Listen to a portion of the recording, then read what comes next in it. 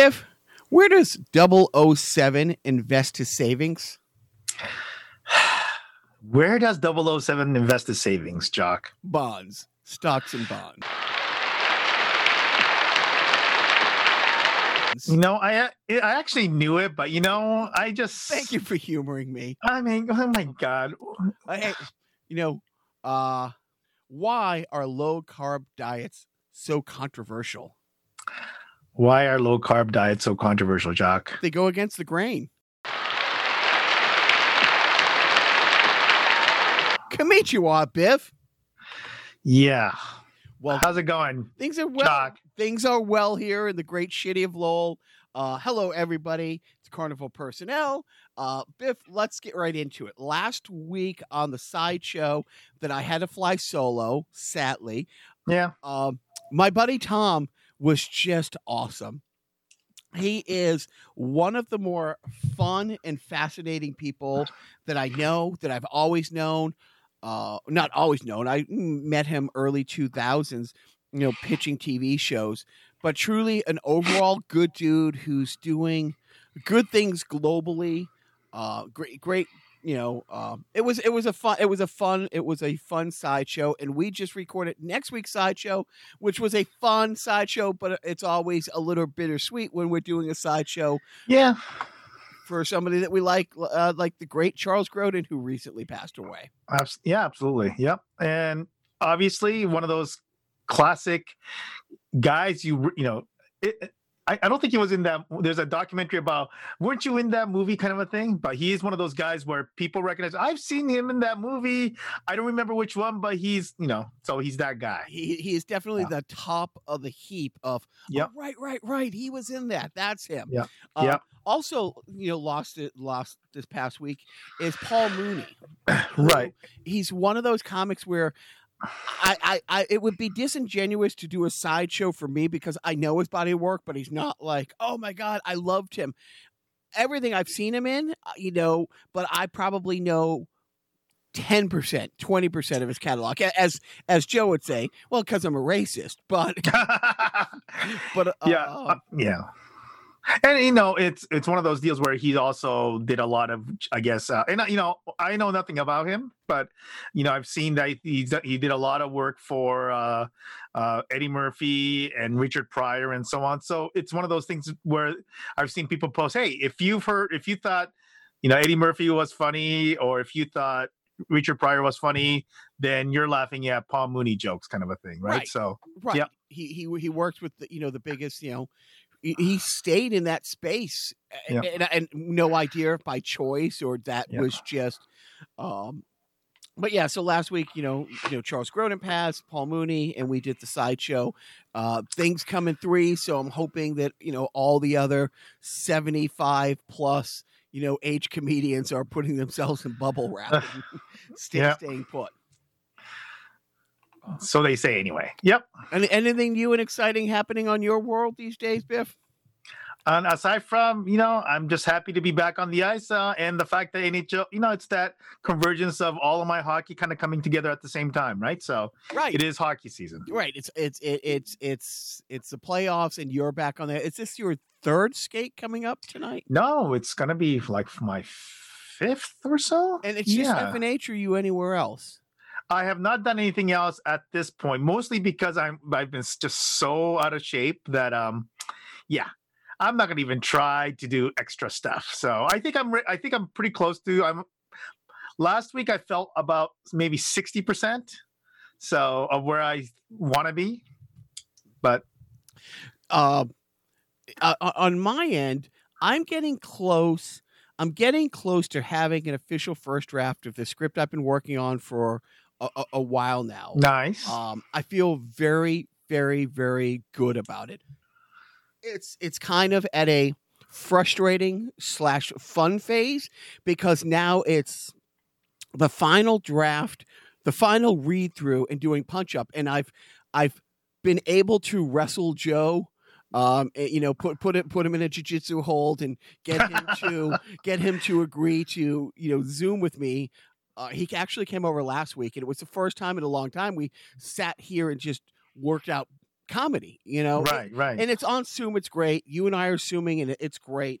There's a little different energy, you know, being in the same room. Absolutely. Yeah. Yeah. You can't, there are some aspects of just being in person that you just can't be. Right. So, yeah.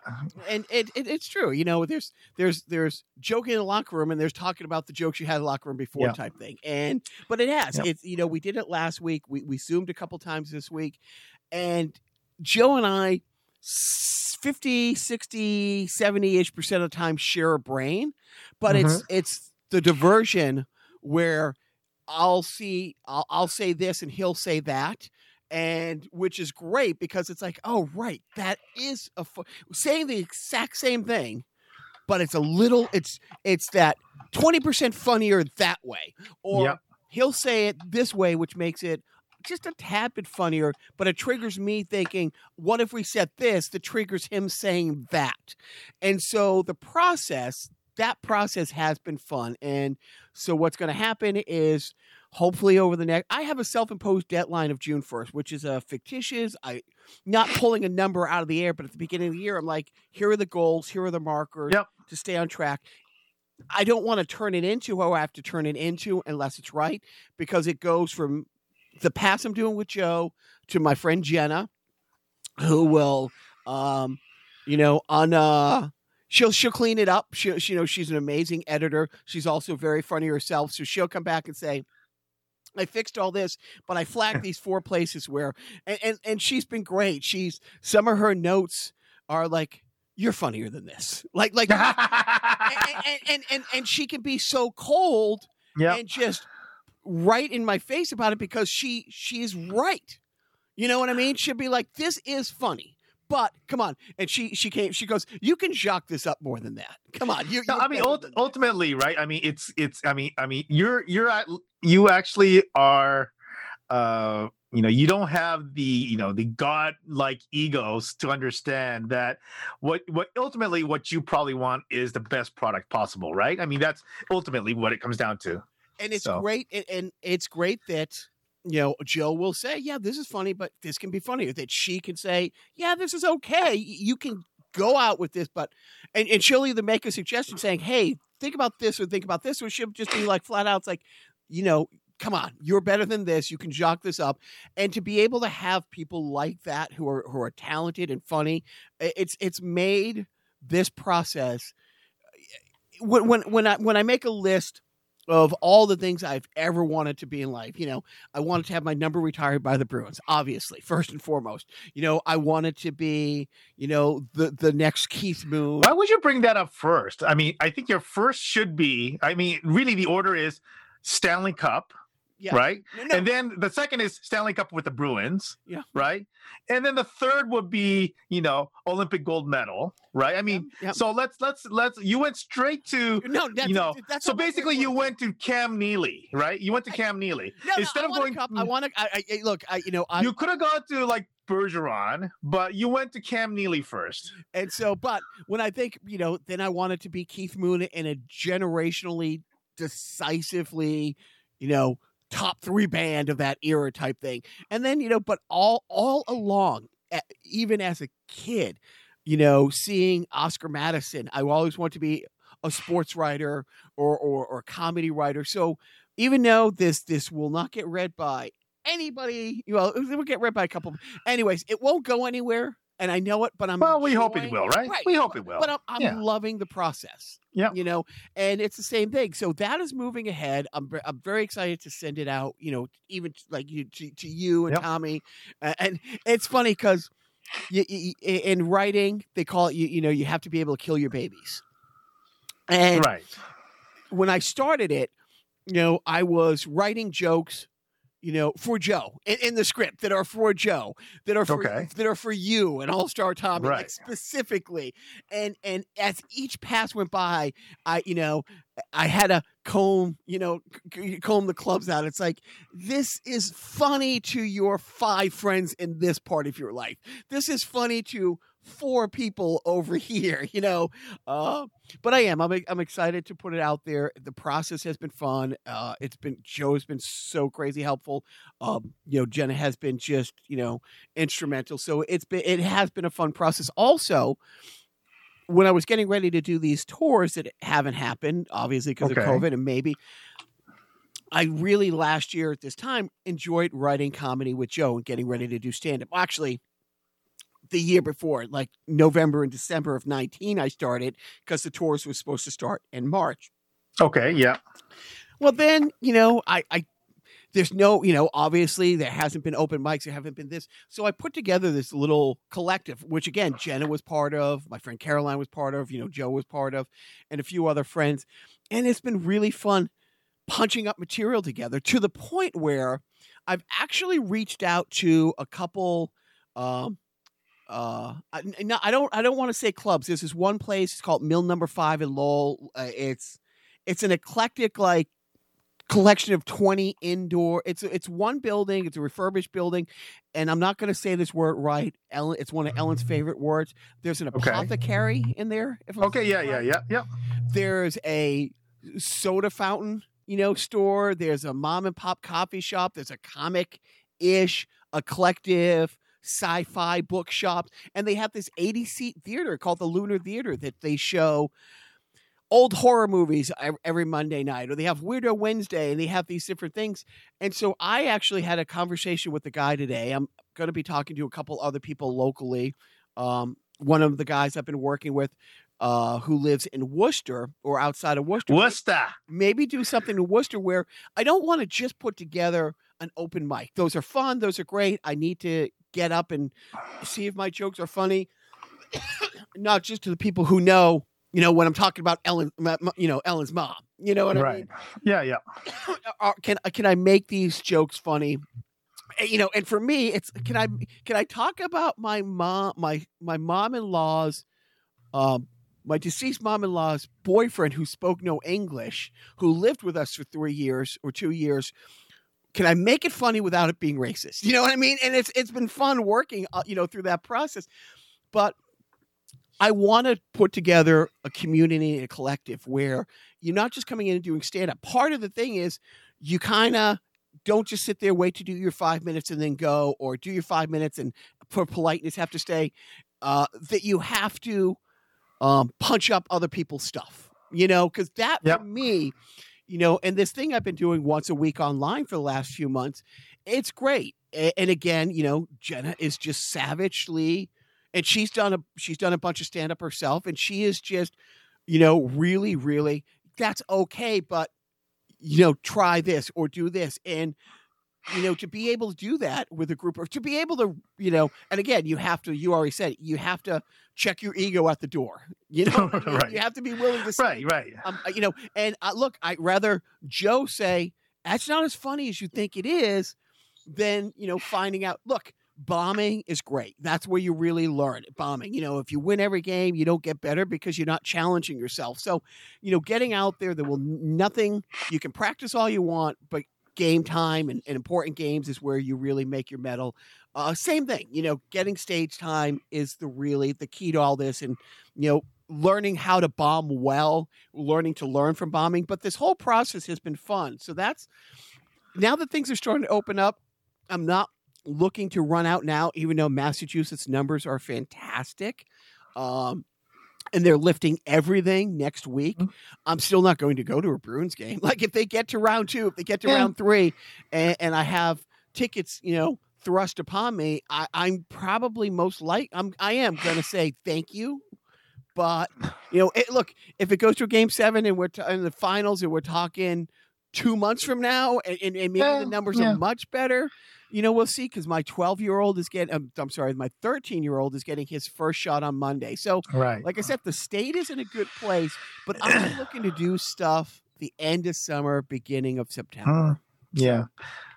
I think, certainly your kids not being, with people with little kids, I think it's a different. My household, everybody would be vaccinated in about 10 days, and then 2 weeks after that, the vaccine would be in effect. So I think at that point, we would loosen a lot of things up. We've kind of loosened it up as it is, but certainly when all three of us had the vaccine and had the waiting period, I think that'll change things a lot for us. We're so close. Yeah. So in our state, outside. You don't have to wear that. And my little guy's doing baseball, and he's 11, and he had a game on Tuesday, and you had to wear masks in the dugout in the field. On Thursday, it's been lifted, and he isn't sure. And look, if you feel comfortable wearing a mask, wear goddamn masks. If you're vaccinated and you still want to wear a mask, I don't think anybody should not feel okay to wear a mask. And I told him, it's like, dude, if you don't want to wear a mask playing, left field, big move, by the way. They moved him from right field, left field. I'll talk about that in sports. But I said, if on the bench you feel comfortable, put it on, buddy. Yeah. It's fine to put it on. And we're so close. We're so close as a family to getting it all done. Yeah. And as a society, we are getting there in our state and our area. But yeah, I won't be going to a Bruins game, at least the first 2 or 3 rounds. Yeah.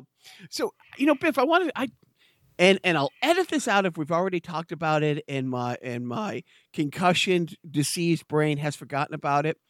But my wife, I don't know what made her ask me a few weeks ago. I think it was maybe the 20th time I've watched Endgame in the last 6 months. And she says, so is Empire Strikes Back still your favorite movie, or is it now Endgame? And she, based on knowing me for nearly 20 years, based on the fact that I just about 3 weeks ago bought a new charger. It's one of those chargers you just put your phone on and it charges. Right. Yep. And it's the Millennium Falcon, and which is really cool. So when you put your phone on it, like, the hyperdrive engines, like, illuminate blue when it's charging. It's cool. And I went to say Empire Strikes Back, but it was one of those things. The amount of brain power I actually stopped and put into thinking about it. And I'm going to have to say, I believe Endgame has surpassed Empire. And maybe I like Empire Strikes Back more. But Biff, I'm in my early 50s. I've loved movies my whole life, more than most. I know, everybody likes movies. It's true. But I really do. Cry at movies. So I think that this must be a comic book thing, right? Because it's not even I don't consider those two movies even in the same universe. There's a scene. The scene where Captain America is holding, Thor's hammer. Yeah. And like I said, the same awesome guy in Hollywood taped, like, the reaction of the movies in both one. When you see, I've never, and I implore you, if anyone hears my voice, hasn't seen it, look up, audience reaction Endgame and just scroll to the very end. It's great throughout the whole movie. It's heart-wrenching to watch the audience reaction of Infinity War. You know what I mean? Right. But at an Endgame, when you will never, Game 7, double overtime, you will not hear a home crowd react as excited as this audience did when you think it's Thor calling for his hammer just as Thanos is about to kill him. And Thanos gets clocked in the head with, the hammer, and you see the hammer fly, and you see a hand grab it, and it pulls out, and it's Steve Rogers. And that one moment of him with the broken shield, bloodied from the face, holding the hammer, that is 22 movies over the course of 12 years converging on that one moment. And I'm like, if Endgame isn't my favorite movie, that 5 seconds of film is my favorite 5 seconds of film ever. And I feel pretty confident saying, sadly, that nothing I will see in film will have that much of an impact, because I have the original Infinity Gauntlet story from the early 90s, the six episode arc that it was based on. And I loved, and I couldn't wait for the first Iron Man. But like I said, that's 22 movies over, an 11, 12 year period of time that converged on that one particular special moment, that 5 seconds. And whether that's, Darth Vader throwing the Emperor down the chute and saving Luke's life, or whatever movie. And she just randomly asked me that, and I did. I am confident saying if it's a tie, it's put over the top by Endgame because of that one shot of Steve Rogers, Captain America holding, anyway. Yeah, I think I will buy that. Maybe for somebody like you, that scene is the the greatest moment in movie in your that you consider. But I just think that, I mean, I thought Endgame was pretty cool, but I didn't, I never thought it was that great. And part of it is because I enjoy the movie thoroughly, right? But it doesn't really have that lasting impact that Empire did. I mean, I just the shock of I am your father, Yeah, no, I look, for 30 plus years, it wasn't a thought if somebody asked me my favorite movie. It wasn't a thought. Well, the Millennium Falcon specifically plays such a huge role in my life. Well, I think it just goes back to that the Thor hammer scene, or the Captain America hammer scene. It's like, that's pretty cool. For me, like, I don't have it's not much more beyond that, and it might be because I don't have the comic book background, right? It's like, that's cool. And there's a lot of holes that I don't like about. It's like, where the fuck was Captain Marvel, man? It's like, so you come waltzing in on the second one, you could have done something in the first one and then avoided all this garbage, but no, right? So but you can play that game. You know what? If Obi-Wan Kenobi had told Luke, hey, Darth Vader's your dad in the first one, and when he confronts the spirit Obi-Wan, he's like, well, from a certain point of view, and Luke's like, from a certain point of view, you could have saved so much bullshit. Well, I mean, that is its own thing. I mean, there is a very good reason why Obi-Wan wouldn't divulge that, whereas Captain Marvel, I was kind of busy. Well, yes, I mean, there's infinite planets out there that she's on. Whatever, yeah. And one of the great things that Marvel does that has spilled over into the new shows is they'll leave a breadcrumb 8 years ago on a throwaway scene. Yeah. That they pay off, and Falcon and the Winter Soldier, like, honestly, 8 years, 10 movies later. And there's a scene in Age of Ultron where Tony Stark's having a party at his house. The party's wound down. And it's like F&H. It's just the regulars. It's just the last 6, 7 of us. You know what I mean? Yeah. And Thor, and, it picks up halfway through the conversation where somebody's like, so if I can pick up the hammer, I'm the king of Asgard. And he's like, yeah, that's how it works. And so they all take their turn trying to lift it up. And, Tony Stark even puts on an Iron Man glove, and War Machine puts on a glove, and they're trying to use, and it's like, it's a magic trick. It's this, that. And he goes, no, you have to be worthy. And Steve Rogers goes to pick it up. Biff, it moves a quarter inch, just a quarter inch.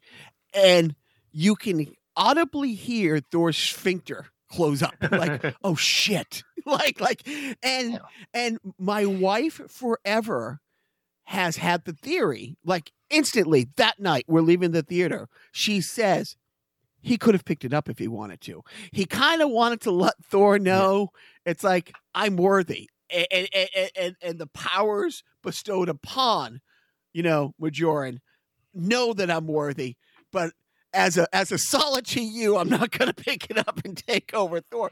And so, and again, so she had that feeling. And as Thor's about to meet his demise, and then all of a sudden Thanos gets hit, and the hammer flies back to Rogers, and he turns like 80%, as he catches it. And Thor yells out, I knew it, but excitedly. He's like, oh, dude, that whole thing. But yeah, it's tough for me to say because honestly, I love everything about Empire. It's like, I have ice cube trays that are Han Solo frozen in carbonite. It's like, I love everything about that. But if I'm going to say, if it's 1 and 1A, if it's a tie, that is my favorite moment in cinema history. And I hope, it's like when Milt Schmidt used to say, if there's somebody who comes along who's better than number 4, I hope I live long enough to see it, you know? And when Milt Smith said that, you know what I mean? You're like, yeah, okay. He was there the day they invented ice, not hockey. Milt Smith was there when they invented ice. But I hope something surpasses it. I do. I hope something surpasses. And it's funny when you're talking about plot points. You can shoot holes in any movie. I mean, that's true. Star Wars is not a good movie if you look at it from these faults, you know, but you got to be an asshole and want to find faults in it. And so as Joe and I go through the script, you know, there are some things that are just the way they are. And Joe has come up with, and I don't know if it's an old writing term, and he'd be like, okay, why is it like this? Are you trying to say X or are you trying to say Y? Are you trying to convey this or is it just reasons? And there's some things that have to be fixed. It's like, that's what Joe is doing. He is like, okay, we need to put spackle over this, you know, but you know, that can stay. You know what I mean? But yeah, and every movie has, why did that happen? Reasons, you know, and you just move on. I mean, listen, comparatively speaking, I think this is where my lack of comic book background puts me in a very different place than you, because Endgame was, there was comic books surrounding that Endgame story, right? To some degree, right? As I understand, right? And when I watched that movie, I'm thinking, you know, this is kind of like the Cannonball Run of superhero movies, where everybody and their sisters, it's like, you know, you threw in all the all-stars. Whereas if you ask me about Empire Strikes Back, right? I mean, we're talking about, we have these core characters. The newly introduced character is Yoda, right? But it's not this, you know, we have the same kind of this core cast. So I think in that sense, obviously because I don't have the background, I have a different opinion going into it also, right? So this past week, I checked off a movie off my list that is on the list of, wait, you never saw that? Movies. Blade Runner. That's, you know, I don't blame you. A lot of, I think I've seen it a couple times. I've seen it exactly twice, but I think it's one of those movies where I don't blame anybody for not wanting to see it or not wanting to sit through it, especially if they didn't pay theater money to see it. I actually saw it once on video and the second time at the theater I'm guessing about 30 years ago, because I went with a friend of mine from college. So whenever the Blade Runner director's cut came out in the early 90s, I want to say, or maybe the late 80s, that's the last time I saw it. So, yeah. So it is, because it's Harrison Ford, you know, and think about my age and when it came out and the fact that it was. Right. So did you see Frisco Kid? I did not see Frisco Kid, but it's not a sci-fi. And you call yourself a Harrison Ford fan? What the hell? A sci-fi fan or an action adventure. But it's a comedy. But back then it was Star Wars, it was Indiana Jones, so I never saw it. But it's one of those movies where people will reference it, and I know the references. You know what I mean? I'm a pop culture guy, so you can't not know a certain level about the movie and about this and that. And what's interesting is I think because of the Academy Awards, when he came out to give the award for editing, and he had the notes from the studio about the editing that he was reading off, and it was like, it gets worse every cut. You know, why do you do? And so management and I sat down. We're going to watch it, and she's like, "Yeah, I can't believe I didn't see this either." So I get it. You know, I think I bought it. Yeah, I bought it, and the way I work, it's if there's a movie and there's a director's cut, of course you watch the director's cut. You know, that's the guy whose vision it is. You know, yep. And so we watched that, and as we're watching it, because it is a slow movie, yep. We have time to do the Wikipedia, the reading things, the reading about it. And it turns out, as soon as I told a few people, I watched Blade Runner, they're like, which version? It's like, because I guess there's 7 versions, and everything that I read, Harrison Ford absolutely hated Blade Runner. Ridley Scott absolutely hated Blade Runner until the director's cut, because before that, there were, the studio because he was under contract, made Harrison Ford come in reluctantly after the movie was shot to do the voiceover because there was no narration. And Ridley Scott was left out of the process of the voiceovers. Right. That was interesting. all I did not know that. Yeah. And I so did not know even that. Ridley Scott hated the movie and told the director's version of it. And the way we work things in our household, Biff, if you're going to finally watch the movie after 30 plus years, then yes, you have to watch the 30-year later sequel. And it's funny because Blade Runner came out and it takes place in 2019, I think. Right. Yeah. Something that. And so the sequel comes out and it's Blade Runner 2049. 49, yeah. And I love those movies like, The Hustler and The Color of Money. It's the same character. Yeah. The same story. And I also like that it was Ryan Gosling playing the lead role of the Blade Runner. I liked it mostly because he's a fantastically great-looking man. And if you're going to watch a slow-paced movie with extreme close-ups for 3 hours, it might as well be Ryan Gosling. I never saw the sequel, but okay. It's good. It's actually good. When we bought it and management is putzing around the kitchen, she's getting ready to come sit down, I yelled to her, I'm like, hey, pack a lunch. She's like, what? I said, and I pointed to the screen. I'm like, it's 2 hours and 45 minutes. And she's like, holy shit. Because people made such a big deal about, again, Endgame being so long. And that's a movie that's a culmination of, 2 decades of nonstop work putting it together. But it was good. It was slow, I mean, but I'm sorry. It is not slow. It's paced fine. The pacing is fine, but there's not a lot of action. Yeah, it's a non-traditional sci-fi, right? Because of the beautiful futuresque, scenes that you kind of see in the previews, you expect this to be your typical action-packed movie, and it's not that, right? And I don't know if it's so. In the first Blade Runner, 40 years later, Harrison Ford is. Yes, of course I was an android. And Ridley Scott is, no, he's not. You know what I mean? It's like 40 years later, you could still have that debate. So here in this movie, I don't remember it. Maybe they talked about it and I missed it. But Vegas is a desert wasteland. And I mean it. And I don't know if it's global warming. I don't know if it's an apocalyptic future. I don't know what.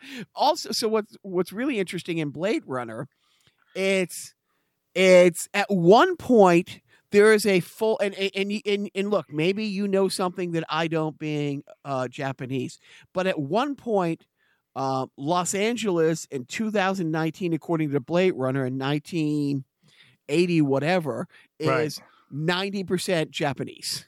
It was the kind of the start of the takeover, right? Because and it's like, and it's funny because there's 5 or 6 very prominent advertisers in the movie, like product placement. Yeah. It's Coca-Cola. Yeah. It's Pan Am.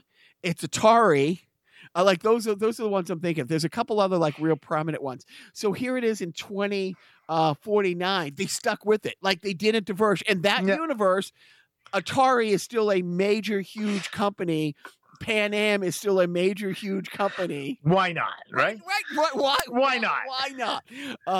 But yeah, it's at one point, like the wife and I, and I think that's what started us, falling, going into the woods on reading shit as we're watching the movie. It's like this. I thought this took place in Los Angeles, but it's Tokyo for all. Well, yeah. Well, I think it's the whole idea. It's people talk about China these days the way they used to talk about Japan, right? In terms of there's this, whatever you want to call it, that these people are going to take over the world and they're going to take over your country. That mentality was kind of there, right, with Japan back then. because of whatever, because of Sony and because of all the Japanese cars and everything else, right? Now that has subsided, and now we're worried about, the Chinese, and everybody wants to learn, So I think it's the extension of that mentality, right? Where, hey, they're gonna kind of take over the world, right? So There's it made a lot of sense back then. There's a great line in the movie Looper. He has 3 names. Gordon. Oh gosh, I see him in 1,000 things. He was in the Batman, like the last Batman movie. He was on Third Rock from the Sun. He was just in Chicago 7. 3 names. Anyways. Gordon Levitt. Yes, so, yeah. Gordon. Yeah. I can't remember. I'm missing a name, but it's Gordon Levitt. It's 2 of them. And so in Looper, there's a little bit of time travel, and in the future, the way the mob gets rid of bodies is transporting them back into time. And there's a guy who shoots you. You transport back into time. The guy shoots you as soon as you materialize, and he gets rid of your body like 30 years ago. And he ends up working with the guy in the future, the boss, and he's studying French. And the guy's like, "No, you want to learn Mandarin?" It's like, "No, I'm working. I've been working on French for a couple of years." And he looks at him and goes, "I'm from the future. I'm telling you, learn Mandarin." It's such a great line. It's such a great line. So yeah, I got that away. So now, and again, when you put on the rundown, the crime wave that's hitting Japan, and you send the link. Yeah, I can never find the play button, and I mean that. I have to learn the Japanese character for play, or you know what I mean? Because it's not like every time I look at one of these news stories, I see the screen pop up, and then I don't know what to click to make it play. Right, but now you probably saw 2 women. Wearing the masks, right? On the thing. Yeah. So the gist of this story is that these 2 women were arrested for, I guess, theft. But what these women would do is they use social media. There's a social media app called Line that is big in Japan. And essentially they said, "Hey, we're available for hookups, want to meet up?" And then these idiot men would say, "Yeah, that would be awesome." And they meet at the hotel and say, "Yeah." Then they go, "Well, yeah, why don't you clean yourself up and I'll be waiting right here." And while the men are in the shower, these women would essentially take all of their valuables. And by the time they are the guys out of the shower, she'd be gone and all his valuables are gone. And it's one of those crimes where you don't really report it. It's like, well, officer, I came here to pay for sex. And, hey, man, that guy stole my cocaine, officer. Go get it back. So I think part of it is that they probably had to report it because it seems like they may have lost things that did not belong to them, right? Yeah. Right? Like they came in like, I'm reading this at work, which is probably on its own very bad. And they say, "Hey, I'll just drop by on the way home from work. I have my work laptop," that kind of stuff. Okay. So the last episode of our show, you had a story about the dude pulling the scam of having 35 girlfriends to have a flow of birthday. Well, you actually found that. You actually found that one. Okay. Yeah. So last week, I'm driving and I'm listening to the show Wait, Don't Tell Me on NPR. Yeah, well, I haven't listened to that in a while. I should. Yeah. And they have a game where they have a person, one of the contestants has to listen to 3 stories. Right, yeah. Which is the real news story. Right, yeah. Guess what the real news story was? And it's the same one. And of course, the I think it was Alonzo Bowden who's telling the story, and so he's not embellishing it, but he's playing it up, and it's very funny. Yep. And they're trying to, they try to make the legit crazy news story even more crazy, so that the made up news stories sound at least as plausible. But as I just start laughing. I'm like, oh, I know this. I definitively know this one. Yeah, that's happened to me a few times. I'm thinking, I'm kind of embarrassed that I know the answer because I know the answer, but right. yeah. So I'm looking at the rundown, and I see video quiz to post on Twitter. Fine. Yeah, let me do this. We're gonna do a new thing. So, can you see my screen right now? I can. All right. So, and I'm gonna kind of bring the. Okay. So you see these 4 women.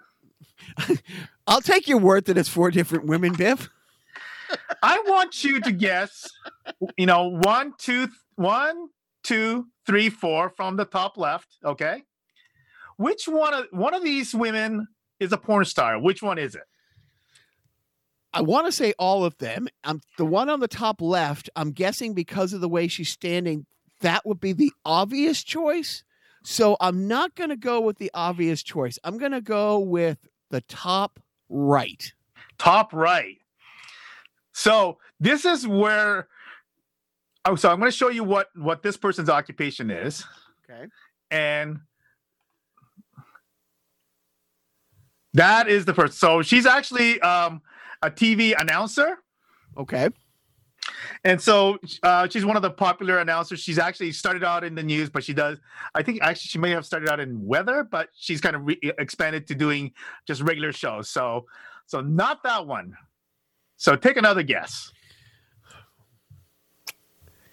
Bottom left. Bottom left. Okay. So that is the wrongest of the answers for 2 reasons. Okay. For 2 reasons. Number one, this was the only one in which you had the slightest of chance of figuring out who this is. Okay. That's part 1. Okay. Part 2 is that this is the only one of the 4 who is underage. And let me show you. That's the same woman 8 years ago. Wow. I'm saying, wow, she is the little girl. The little girl from the Pacific Rim. In Pacific Rim. Oh. Right. Mako as a kid. Oh, right. That's great. Yeah. Okay. So left. So I had said top left is the obvious one, and then the bottom right would be the second obvious one. So I was trying to not go with the obvious one. So like I said, top left because the way she's posed, I will say bottom right. Bottom right. Okay. Bottom right. There you go. She's actually a shredder. Dude, she is. And again, we will post this because, nothing's better than me watching YouTube clips on your computer on a podcast. But yeah, she is. What band is she in? She in Baby Metal? She's in a band called, there's a band. It's an instrumental band called D Drive. And so, yeah, she's actually a guitarist. So, yeah, this is the other one. And that's her in her, right. The top left one. Yeah. So I made the most obvious one, the one that I want, what you wanted you to guess. But yeah. But she does. She looks like a school teacher trying to be naughty. That's correct. And so when I saw the pose, I'm like, I want to say that one, but no, that would be too much. Yeah. Wow. I can't. So it was the easiest. This is the easiest of the quizzes that I'm going to give you. Yet it is the one where, okay. I thought maybe you would overthink it. I did. I completely did. You solved this one-piece puzzle over here, Biff. Congratulations. Right. But I love the fact that your second choice was the one underage girl that you actually potentially could have recognized. But not that it's easy, right, because we know how you people are in terms of telling us apart. But whatever. Hey, by throwing a blanket statement about me, about throwing a blanket statement about you. Yeah. No, but that's fantastic. Yeah. So how is COVID in LA right now? COVID is very good from the standpoint of, I think there's 2 things. Number one is the number of cases have gone down and the positivity rate has gone down. And the vaccination rate is also very high, relatively speaking. So, but I think we're getting to the point that we're seeing everywhere else where there's plenty of people that need to be vaccinated, but because of the whatever you want to call it, the hesitancy, whatever it is, the vaccination rate has slowed down, right? And so if you want to get vaccinated, it's really literally a walk-in situation, as I understand it, where you just walk in and get it. How is the vaccination going with people homeless and housing insecure? Are they going to these encampments and and vaccinating people? Are they paying? Because you see around the country, Right. people having a shot and a beer to come and get vaccinated. It's like you get a free lottery ticket to get vaccinated, like that kind of stuff. Yeah. So there are efforts. Maybe not. It hasn't necessarily gotten to the point where they're reaching out to let's say the homeless, but they're definitely providing means for people who don't have a way to get to these vaccination sites. I think right now both Uber and Lyft are providing free rides to vaccination sites. So there's things like that going on to try to get people vaccinated. But I don't know that they've gone as far. I think that they have made some attempts at specific sites, but obviously, the people who are actually, homeless, I think there are some more efforts that probably could be made to get those people vaccinated. Yeah, because that is a pretty large community in Southern California right now that it can't be overlooked. What also can't be overlooked, and we're not going to talk too much about news, but I thought that Jared Kushner fixed the Middle East a couple years ago. I thought he solved all the problems. I'm looking at the news over the last week, and I'm very confused because I thought they went to Jared. Yeah. Well, let's just say that there are people dying that shouldn't be dying, right? I mean, kids shouldn't be getting bombed, right? Hospitals shouldn't be getting bombed. I mean, it's horrible right now. Now, you know me, and so a little bit racist, of course. Partly misogynistic, yes. Yeah. Anti-Semitic, of course. With that said about myself, I would like to say for me and for people of my ilk, you can say Israel is being an asshole without people saying, "Oh, you're being anti-Jewish or anti-Semitic." Well, because in your defense, you're anti-Semitic, but you're also anti-Muslim. So So given that, but seriously, every time you see, because I remember when I was in Qatar and some stuff was going sideways there, and Israel said, we have the right to defend ourselves. One person got killed. Yeah. If one person gets killed, it's awful. It's not just a number. It's not just a news story. That one person was a son, was a daughter, is a dad, is a brother, so one is too many. But on the other side, there was like 1,200 Palestinians. And it's like, It's not, they're throwing rocks, you're throwing, and I'm not smart enough to even say I know what I'm talking about, but it is one of those things where I'm not a fan of Netanyahu. I'm not a fan of what the last administration did to specifically say, here's everything we can give you, Netanyahu, to help you politically and to help Israel. At the same time, we're completely disregarding, like they didn't even have the other side at the table, and is Hamas a terrorist organization that is doing awful things? What little I understand about it, it's like, yeah, you know what I mean? It's like they're not this beloved, benevolent entity that's speaking for all Palestinians. But again, my ignorance is prevalent here. But until you have a two-state solution, this will go on. And I think the difficulty really is that when you talk about this thing, both sides can say, well, you did this, but you did this, right? I mean, and so we don't know what started when. Like how you keep going back one step, right? Every step you go back, so, one side or the other, but ultimately, right, when you see children getting killed, and when you see and once again, when it happened to Jewish kids getting murdered as they walked home, the same thing, right? That they should not be part of this, right? And it is. But and I was listening to so many different talk shows this week, and there was different spokespeople, from Israel saying, well, we have this land, and sure, we came in and took this land and these homes in 1948, but they shouldn't want to take them back. You know what I mean? It's like, and they want to start the discussion of anything that happened before that time. Yeah. And it's like, dude, if you want to say, you can't say that. You can't say, okay, we're going to start from this point on. It's like here, it's the same thing in our country. And luckily for us, what's starting to get a little bit of press. It's not going to get as much press as it should. Unfortunately, the findings came out last year when there was a little shit going on. But the land grants that universities have in our country, there was a huge study done. It was over a 10-year period of time when different colleges and universities around the country were gifted land by our country. Here you go, clear and free. Start your university here. Start a community here.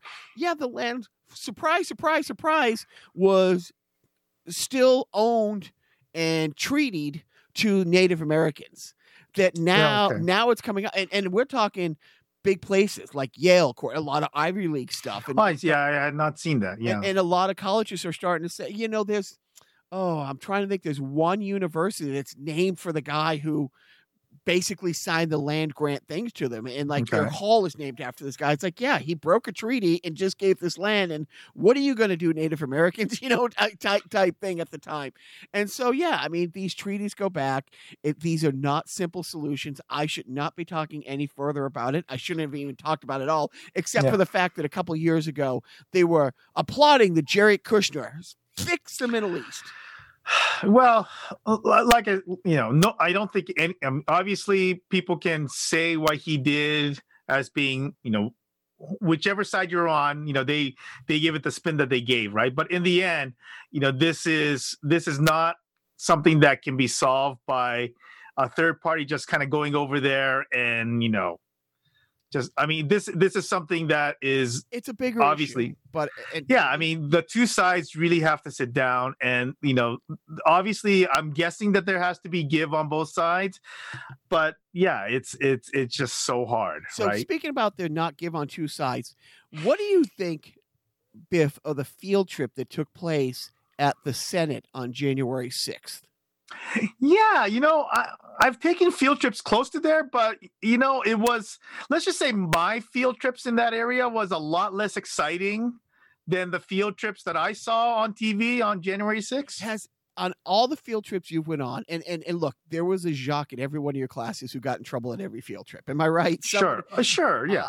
How many of your classmates and your cohorts on field trips from kindergarten on, from Tokyo to Toronto to Hawaii, how many of those field trips wound up with federal crimes and these people being held without bail? Well, those are alleged crimes. So let's not make accusations. Right. I mean, this is, innocent until proven guilty. Now, it is factual that police officers died as a result of this. So officers as in plural.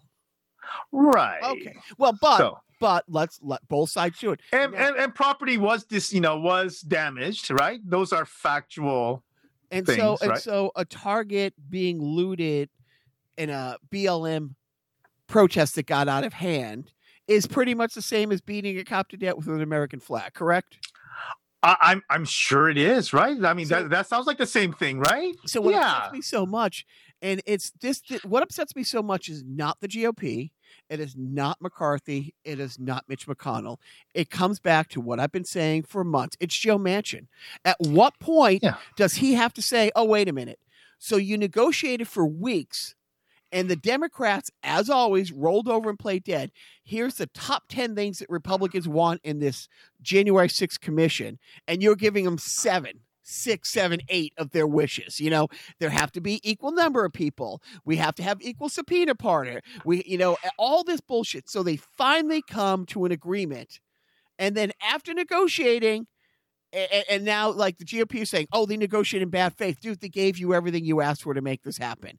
And now you're pulling out. At what point does Joe Manchin say, yeah, fuck these guys? Like if we, well, he doesn't, right? He doesn't because, he is a Democrat in a relatively red state, right? So we get all of that. But at what point do you have to say, look, I'm going to lose my next election anyways because of these gerrymandering and because of these new voting restrictions. So I might as well get DC statehood. I might as well get the January 6th commission.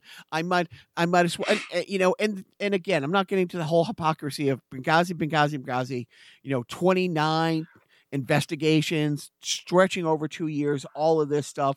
And yet you had an actual, and the scary thing is the Republican who went on, I don't know if it was a Zoom meeting or where he was, giving this statement, but saying, it, if you see the January 6th footage, it looks like people on a regular field trip. And then you cut to this guy being part of the team that was barricading the door. Right. This is the guy. There's a photo of, you hear a bang, and maybe it's when the woman got shot, and the look of, holy fuck, we're going to die. Look on this guy's face. And here it is 4 months later, he's saying it was a field trip. It's like, fuck, McConnell's going to be McConnell. McCarthy's going to be McCarthy. But unless the Democrats say, we can't reach across to QAnon, you can't reach across to crazy. Biff, you will not get anything done with these people, period, the end. You will not get voting rights done. You will not get a January 6th panel. You will not get, you will not get this infrastructure package passed. And then in about 6 months when the commercials start, and in about a year when the election really ramp up, they're going to be saying, he didn't do anything. See, he didn't get anything done. He didn't get anything done. He wouldn't work with us. You put checks in people's pockets, and everybody's happy. COVID is in a much better place than it was now than 6 months ago. Anyways, I'm done with that. Unless you have to, you got any tips on ending the world problems? Well, besides me shutting up. How's Mars doing? how's our Mars exploration doing? Hey, this isn't on the rundown. Would you go? No. You want to go? If you No. What does it take? A year there, a year back? Is it 2 years? No, there? I think it's longer than it. It takes several years, right? So because the Mars rover, right? And those things will go faster than I think many of the vehicles that we could ever put together to go there. So yeah, it's a several year thing, and so if I go there, I ain't coming back, kind of a thing. It's like no, I don't care to go. Okay, all right. Question: would your wife like you to go? I think that my wife could get rid of me without me having to go so far, right? I mean, I think that Japan is probably far enough for her. So, so you know what? I haven't really thought. I have to go back and curate some Weekend Joes. I'm actually going to see if I can talk Joe into making some new stuff. Some new stuff. It's funny. He sent me a clip of Sarah Silverman on her show the other day. She went to a porn site and was just reading the categories to the tune of "We Didn't Start the Fire." Oh, and it was fantastic. right. Got it. Yeah. And that's funny. Joe sent it to me, and I said to Joe, "Dude, this is a clear ripoff of Self-Indulgent Theater." Apparently, this is true. Sarah Silverman heard your stuff. What I'm going to play now, it's probably one of my favorite things ever. In my short podcasting time, is I got to Joe's house one day. He didn't tell me he was going to do this, but he decided he was going to take the theme song from WKRP in Cincinnati and rework the words for us. So here it is this week's Self-Indulgent Theater of Joe and his rendition of WKRP. Carnival Personnel was recorded in a dank, moldy basement.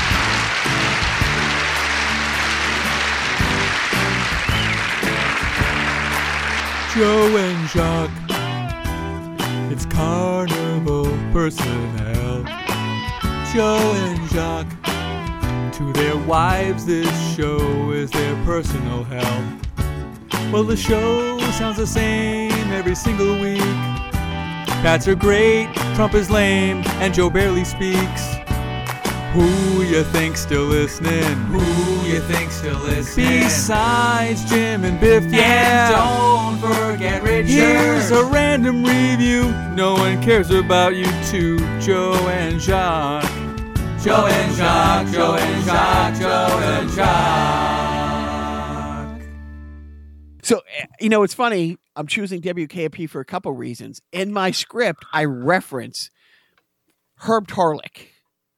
Do you instantly know who Herb Tarlick is from WKRP? No, I actually never really watched WKRP. So, despite the fact that Lonnie Anderson was probably the hottest actress at the time, I just never really Were watched you it. in I don't know. Caltech or were you in high school at the time? I was in high school You at were the in high time. school. Yeah. Yeah, but you had full high school. You went to a challenging high school, and then you went to Japanese school on Saturday. I'm guessing you didn't watch a lot of TV. But you also have to remember that there wasn't that much else to do back in those days. So I certainly watched my share of TV, but that's a different subject altogether, because Hawaii is a strange place to watch. Not strange place, but it's a very unique place to watch TV, especially if you're of Japanese descent, because they literally have Japanese TV stations there. So, that's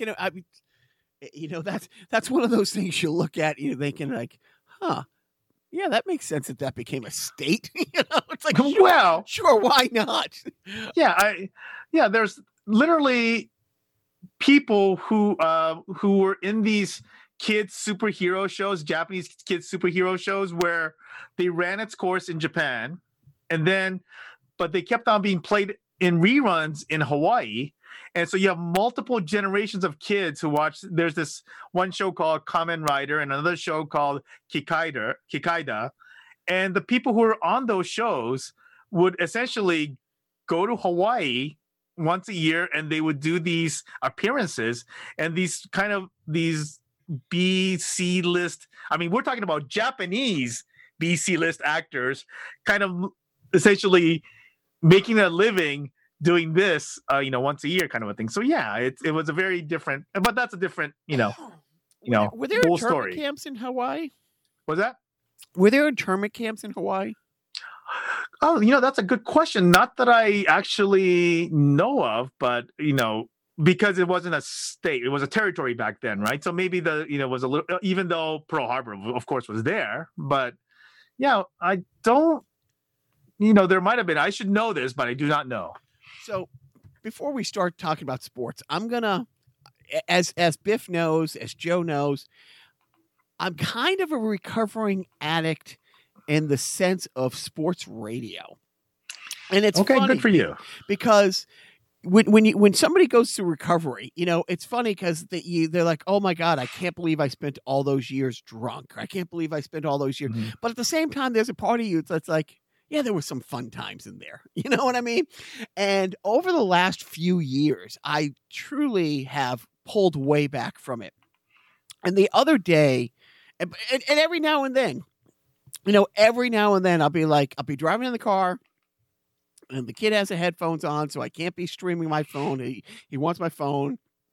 And so I'll go to the news station, I'll go to the NPR station, and I'll toggle the two sports stations. And almost every time, it's sure the Red Sox won by 12 runs last night, but sure the Patriots won another championships, but and it's like they just find the cloud inside every silver lining. And the other night, the Bruins won, and by the time this post, there will be two more games played.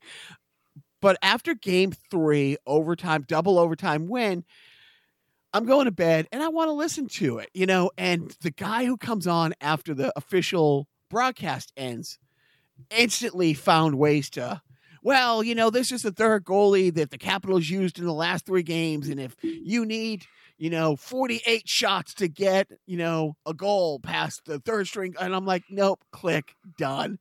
And it's funny because Joe's already frustrated about me talking about how I can't believe I used to listen to so much. But honestly, it's one of those things. I feel like I'm the recovering addict who kind of misses some of the good old days and some of the good parts of being on heroin, but at the same time I'm like, oh my God, literally, Yeah, the issue that I fundamentally have is that sports radio is driven by outrage, right? I mean, outrage is the name of the game in sports radio, right?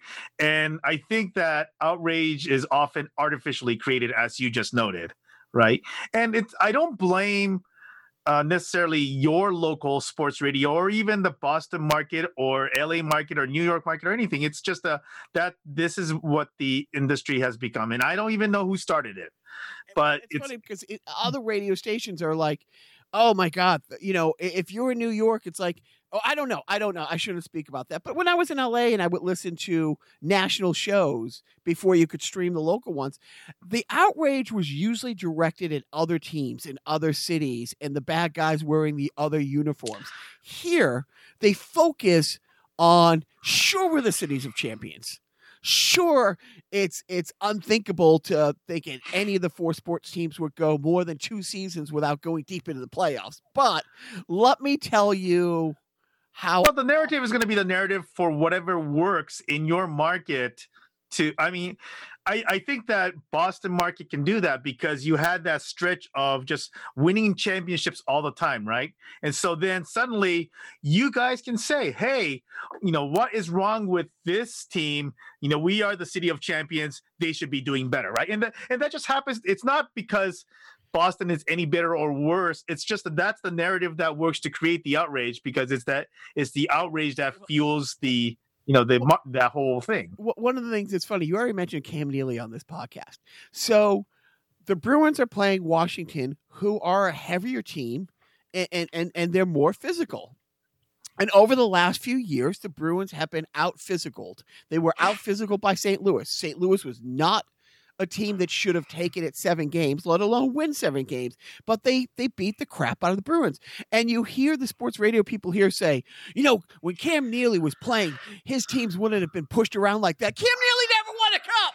You know what I mean? It's like or the same thing. Yeah. It's like, the Red Sox, it's like, when they had so-and-so and so-and-so, if you hit one of their batters, like Roger Clemens was going to throw it at your head the next inning, and they don't have anybody who's willing to do that. It's like, hey, asshole, Roger Clemens never won a World Series here. Yeah. Well, it's there that the good old days narrative is used by just about every sport market, right? I mean, there's and especially because sports radio is such a space that's occupied by old geezers that. And they all say, well, and there are some, I agree with some aspects of what they're saying, but at the same time, it's a different, era for a variety of reasons. Yeah, and, it was definitely more fun when the defensive lineman was destroying quarterbacks. But guess what?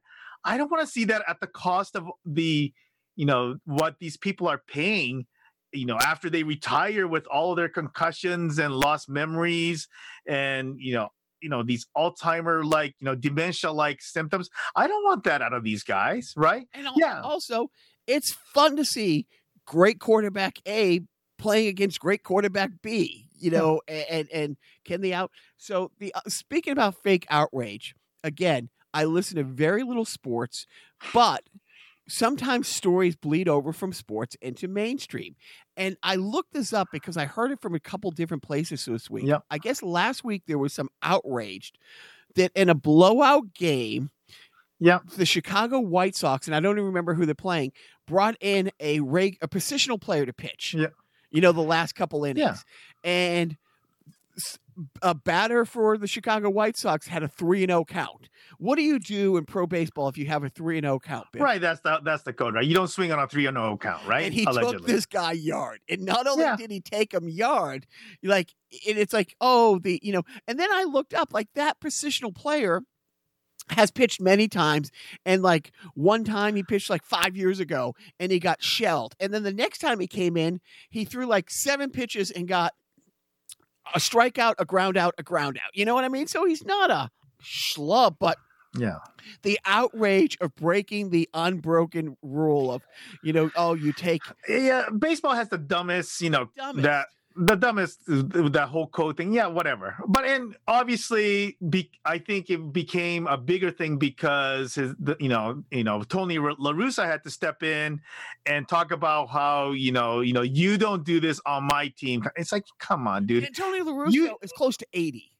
I mean, dude, just please. Why did you come back to baseball? Why did you come back? Honestly, it's like, dude, you're almost 80. They're having a problem getting young kids into the game. I'm thinking, look, I sound like an ageist. I'm not apologizing. An 80-year-old guy isn't going to get my kid like interested into who have these old term things, you know. And it's funny because my kid, and I'll talk about it in a second, because like, you know, baseball, he had a 3-0 count the other day, and it's like, dude, hitting the ball's a lot more fun than taking a walk, and he gets walked. Yeah. You know, he's made it to base the last 12 times they've come up to bat, and shockingly, 6 of them have been hits. But he got walked the other day, and he looks over and he's like, "Well, do I have to? Can I stand there and take a fit ball? I'd rather swing the ball." But on the pro level, it's like, dude, no, okay. The whole thing, when a team is getting killed, I the other day, because of me, just like you or Taylor, for some reason, when I got done watching the Bruins game, it was on the NHL Network. I turned the TV on the next day, and the Russian 5 is on. So I'm like, oh, I'm going to watch this again while I'm getting stuff done, getting the kids ready in the morning. I forgot that the game that Patrick Roy was shelled was against the Russian 5. And dude, it was embarrassing. Are NHL teams supposed to stop trying in the third period if you're up by 5 or 6 goals? But I mean, but Patrick Roy wasn't upset at the Russian, at the opposition, right? He was upset at what's his? I can't remember his name now. It's his coach. Wasn't it Tremblay? Tremblay, yeah, Mario Tremblay.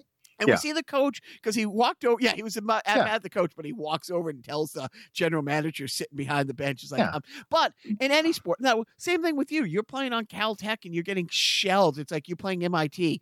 And if it's one of those years where Pavel doesn't show up and, you know, a couple of other good ones, and you're down by 5 or 6 goals, is it more embarrassing that they pass the puck around and don't shoot? Or do you want them to shoot?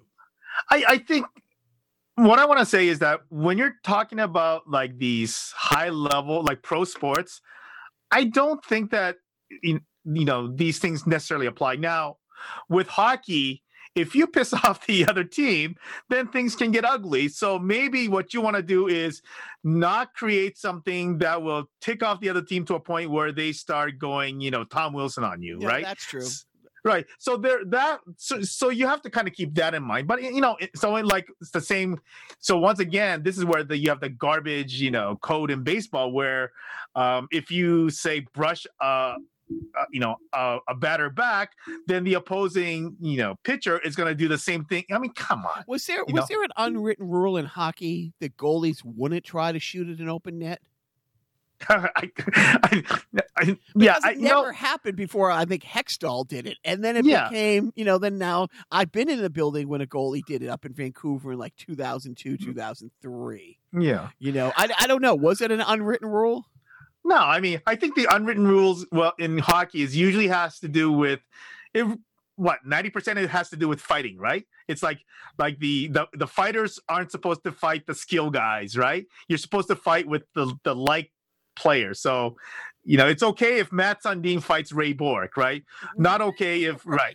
But we're not going to, you know, Tom Wilson is not going to fight, you know, Krejcik, right? That kind of stuff, right? You hope not. You right. I mean, but that's what we're talking about, right? So now we're into it. Now this is all Biff all the time. We're a week into it. We're at game 3 or 4 with all these series. How are you feeling about this year's playoffs? A lot of fun, right? Lots of overtime is great. Overtime hockey is the best hockey. Overtime playoff hockey is the best hockey. So it's been great so far. I think yesterday's Toronto-Montreal game was the only one that, well, not the only one. There's 2 games that have been a black mark for me.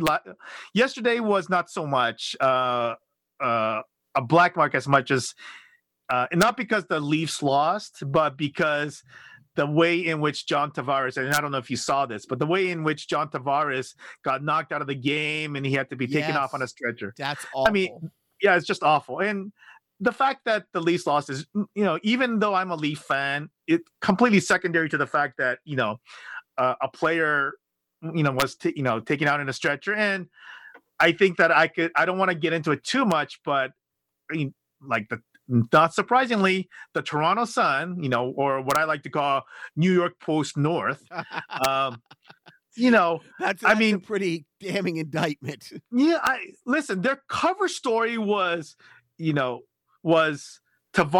and the title was Captain Crunch. And it's like, are you kidding me? Are you really serious? I mean, you know, so yeah. So That's awful. The other one is once again, shocking. Formerly Nazem Kadri, and his hit on Justin Falk that knocked Falk out for probably a few games.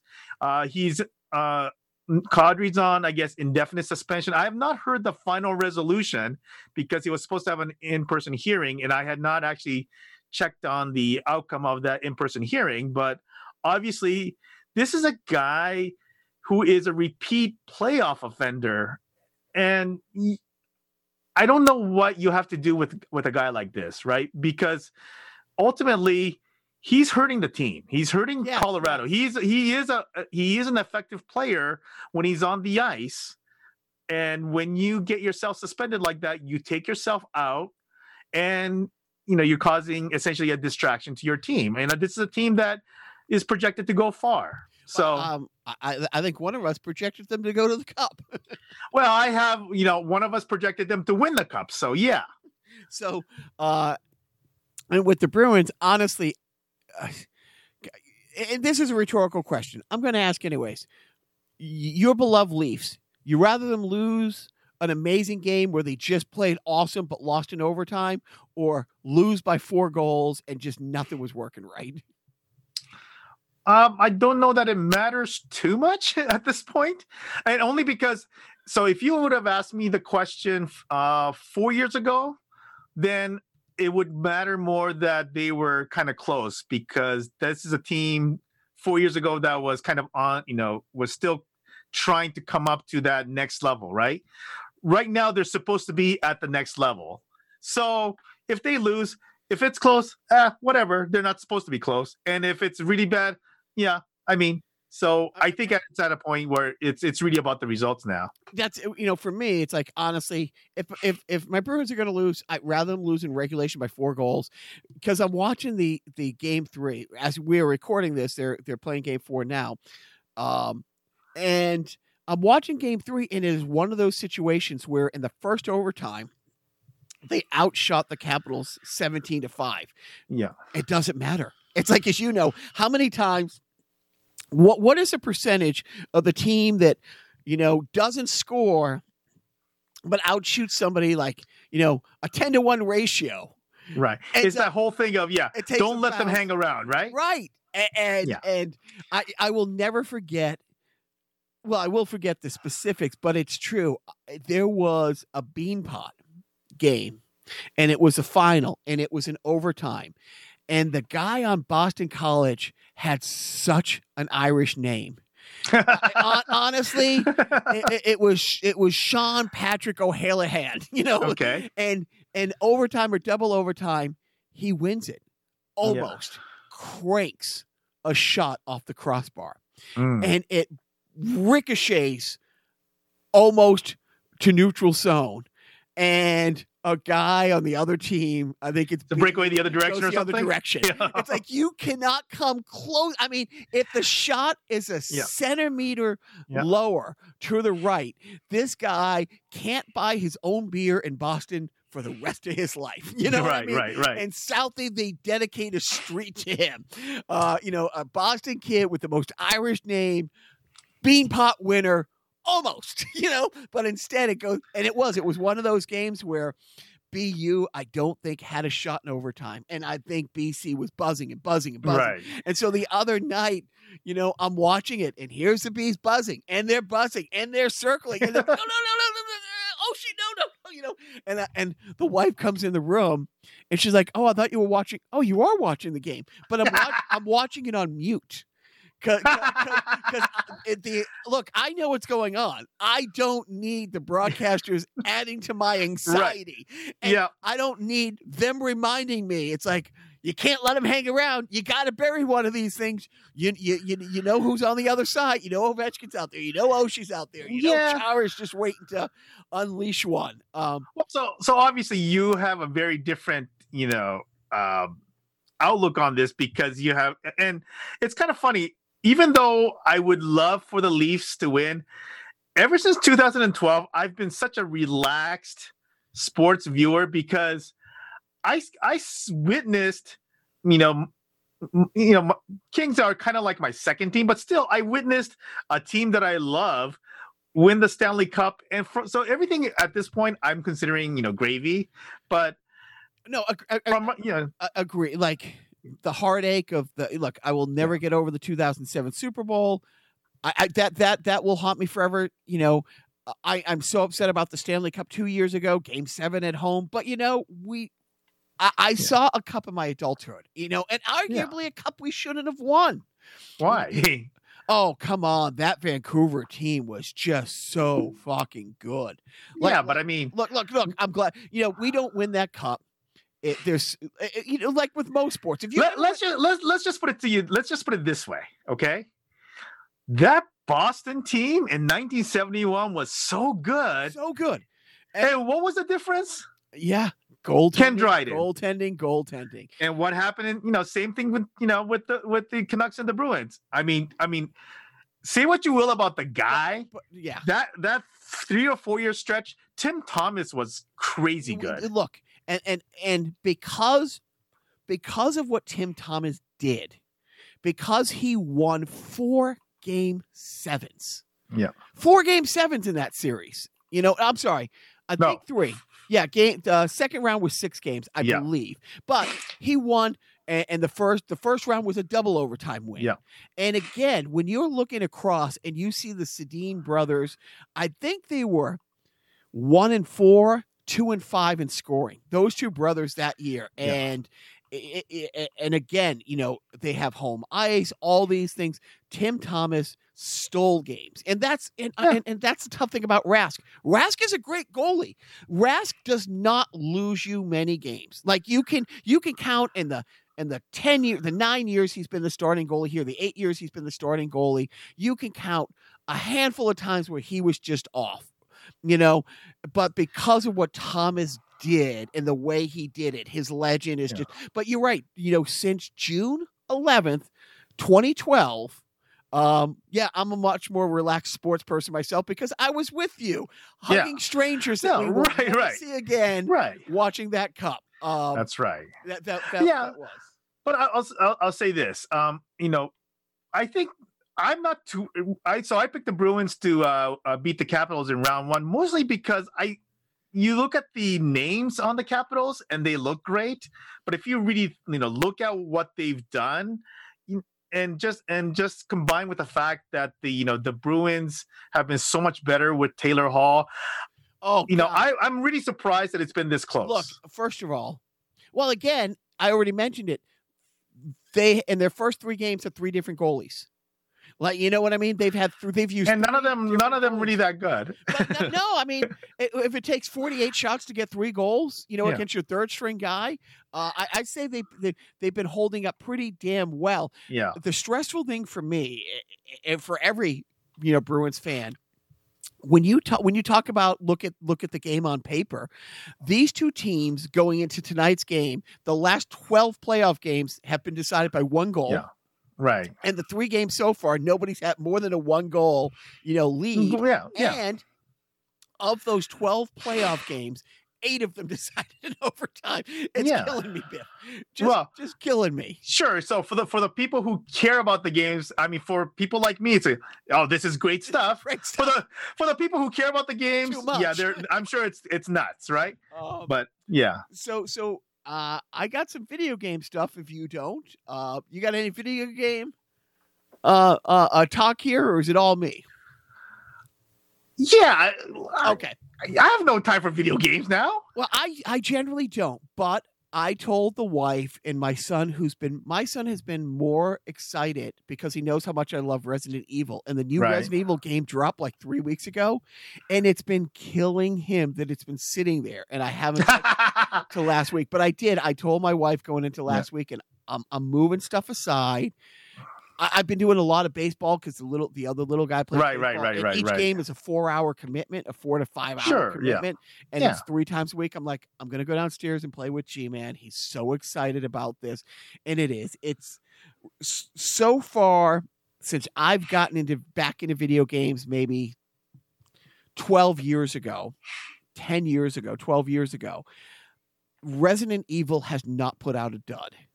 Like they've put out some games that are great and some games that are really great. And this is a really great game. And I've had fun playing with the kid. It's not a 2-player game, but he wants, and it's like one of those things. He does these things called speed runs. Like it's if you speed run it, you can beat the game in 3 hours. So you have to, when I'm talking, you have to memorize a map that has 5 different castles and 3 different underground ways to go that all look the same, but there's this tiny little signal that tells you to turn left here, not right. And he wants me to watch him do a speed run. It's like, I want to play. I don't want to watch you, but it's the same. I don't want to be watching my other kids play baseball. So I will sit here and watch you with as much passion and enthusiasm and cheer you on like I do your brother. But I have. It's been a week.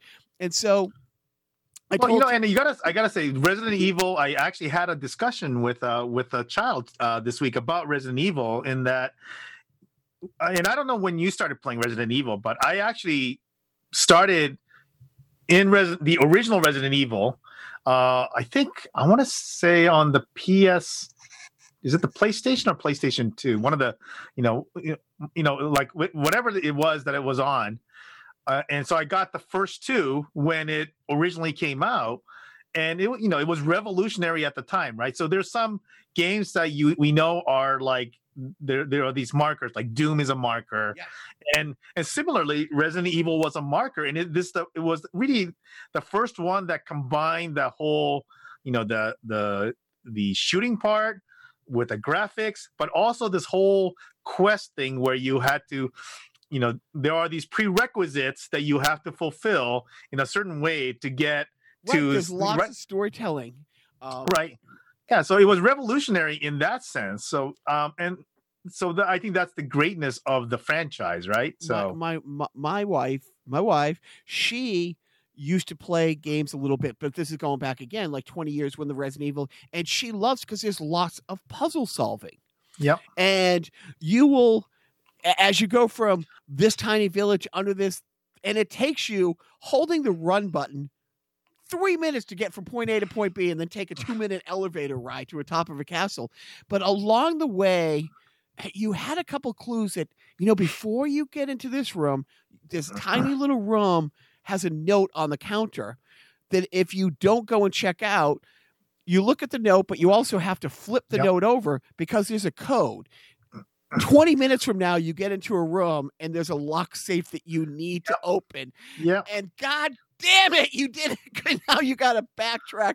And it is. You have to pay attention to the little twinkles in the wall, right? Right, that kind of stuff. Yeah. And you have to remember, it's like, okay, especially the first 2 or 3 times, you can't fast forward through the cutscenes because this person's going to drop some breadcrumbs that you're going to need to piece together later. So it is. It's immersive. It's fun. I used to, and by used to, I mean the last time a Resident Evil came out game like 3 years ago, I what you call 100% it. And they have all these challenges. So on this new game, it's a village, it's this, and it's an old village. It's in modern day, but it's a village in the middle of, it's always in somewhere Eastern Europe village. And they have outhouses. And one of the challenges, you have to open every outhouse door in the village, and there's a couple that are hidden that are down here in a cave, and you will have to play the game through a whole other time, another 3-4 hour playthrough just to open all the doors to 100% the game. And I've done that before, and I've told my son, much to his chagrin, dude, this has been fun. I've had a great week doing this with you, but no, I'm done. I wanted to get to the point in the game where it's what Resident Evil does is it rewards you for your time and effort, and you can unlock certain things, and you get to the point where you can unlock in this game and past games. It's been an infinity rocket launcher where for 90% of the game, you can just walk down the street and blow everything. But there's 10% of the game where, you lost all your equipment, and now you have to figure out how to still get from point A to point B without dying, and then you get it back. Once I got that, now a couple people have let me know, and I didn't want to cheat, but I did go online. There's a bonus setting where if you complete these 10 bonus levels, you unlock, it's not a lightsaber, for copyright infringement. It's not a lightsaber, but it's a goddamn lightsaber. And so I told him, okay, I'm not going It's a Brighty sword. That's It's right. It's a Brighty sword. I'm not going to go down that, I'm not going to go through the wormhole with you, but if you get it and unlock it, I'll come back and I'll play around doing it. And look, it's one of those things with, if I'm wired one night and management goes to bed, it's like, yeah, I'll go downstairs and play it, but I'm done. Like I had a great week of playing it. I'm glad I did, but now, so that's my video game thing. What are you watching? Are you watching anything good? I was told, and this cracked me up when I saw the rundown. I was told by the child to tell you about Invincible on Amazon Prime. It's great. Have you he goes, you got to tell Jacques about Invincible on Amazon Prime. So okay, and then you saw it ahead on the rundown. And there you go. Biff's 23. 22? No, he's 21. 21. Okay. So good. So he can run to a liquor store for you. That's correct. God bless him.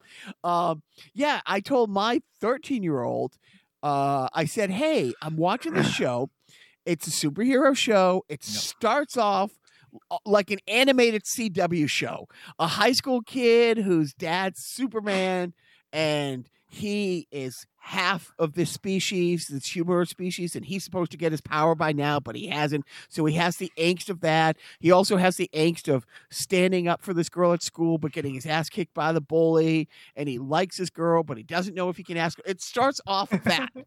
And then all of a sudden it takes a turn at the end of episode 1, and it's like, holy shit, what the fuck did I just see? And it becomes The Boys on Amazon Prime, where you're like, holy fuck, this high school cute superhero movie is fucked up. That's what he basically told me. Yeah. It's great. Yeah. It's great. It's 8 episodes. The comic just came out. I don't think it's a 10-year-old comic. Okay. It's called Invincible. It's from Image Comics. I'm surprised. Well, I'm not that surprised. I mean, Image Comics is Walking Dead, so. Okay. It's a newer comic, but the series is great, and some good voice actors, on it. It's interesting that there is like, and obviously it's very different than say DC and Marvel, where you had a stylistic consistency, right? But it's kind of fascinating to see, the comics is kind of like the manga in Japan, but in Japan, a publisher doesn't necessarily have a style, if you will, because the way things work there, here, the way things work is that you're reading a specific line, right? So I'm going to buy the Iron Mans, and I'm going to buy the Supermans, and I'm going to buy, so that's the way it kind of works here, right? Over there, you're buying, or at least traditionally anyway, you're buying either a weekly or a monthly, book, kind of like a magazine. And within there's like 10 to 12 different, things. And so it's all over the place, right? And some of the 10 to 12 are like, there's going to be a few that's going to be like one page kind of, Dilbert kind of a, thing where it's just a short thing. And then you're going to have the stuff you see in this country, right? Like the Dragon Ball Z appeared as one item in a compilation with 10 other things, and you have to wait for the next episode to see the continuation. So no, and that's kind of how it used to be here with comics. Like Batman started inside Detective Comics, so Batman's first appearance in a comic book is in Detective Comics 28. So there was or 27. There was 26 iteration, storylines before that, and then you know what, this guy's really fucking good, we'll have him be this from now on. No, so it is, it's akin to that. Biff, do you got a parenting tip this week? I will say that I think this becomes more important as you get older, because I have an adult child in the household, but I think it's important as a parent to be a friend to your child's friend, especially if that child's friend, are decent people. And so today the son had a friend who visited before he was leaving town. So one of my son's friends is leaving town, and I'm the friend's dad, if you will, and it was kind of tough for me too. I mean, I'm gonna miss the kid. He's a good kid. Is he shipping off? He in the military? He's going away? No. He's just moving to live with another. He's been living with his mom and some of his siblings, but he's now going to move to Texas, where he has a brother in Texas, and he basically wants to kind of start up over there. Establish a life of his own, kind of a thing. So, good for him. He's being an adult, and obviously I'm cheering for him, but yeah, I'm gonna miss him. And it's a tough time for this to happen, because only recently has they've been able to see each other in person. Right. And so he's come over a few times ever since things have opened up a little, and we got our vaccinations and whatnot. So it's tough. So I'm gonna miss him, but I think it's important to essentially I don't want to be that jerk parent that essentially acts like these guys are just I don't want to be. You're gonna have friends your whole life. You're gonna right. It's not like what's his face from that 70s. I don't want to be Red from the 70s show, right? Well, at the don't be Red. No. Yes, I mean, oh my God, Red Foreman unfortunately has been more of a mentor to me as a dad than he should be. At the same time, I will say, if you watch the end of the series, he really ends up like really liking the kids, like really liking Hyde and stuff like. What part of Texas? Yeah. What part? Well, yeah. What part?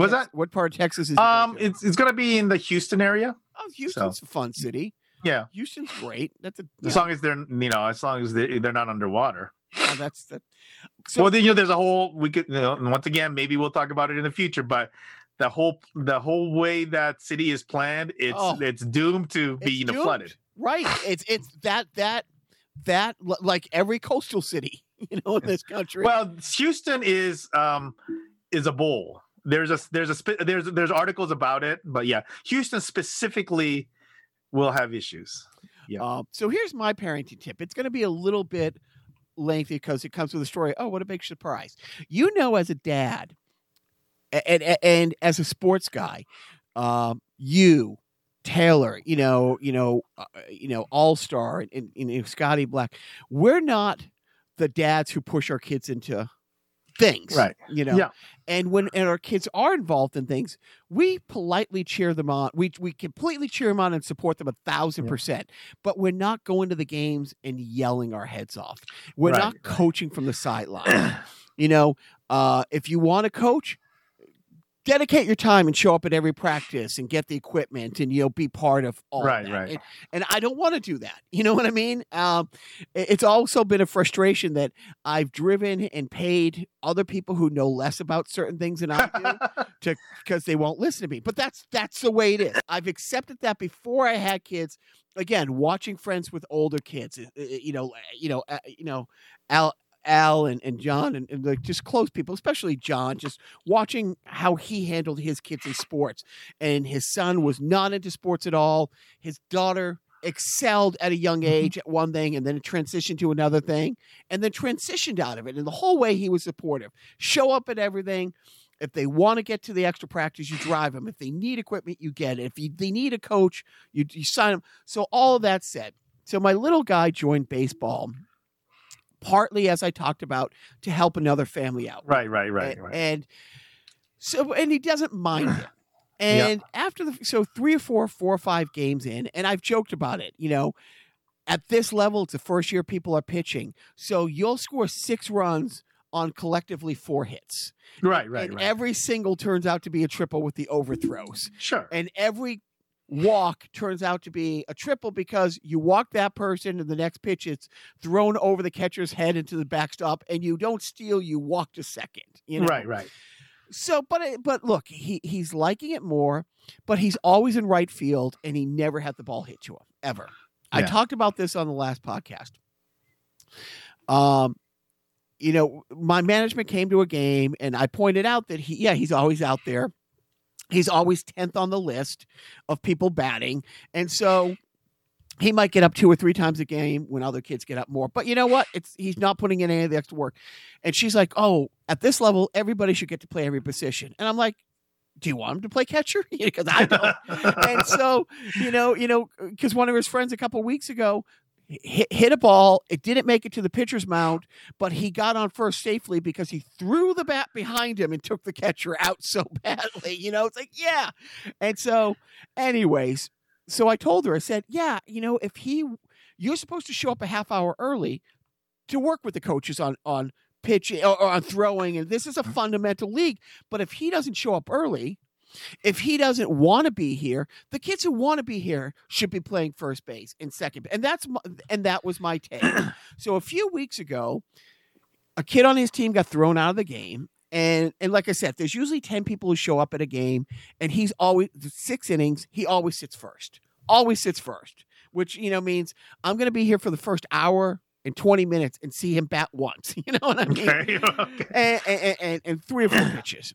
Never got a hit. Like, he got hit by a bunch of balls. He walked a bunch. So in his first, let's say, 6 games, he made it on base 60-70% of the time because he got hit or he walked or he just struck out swinging over his head.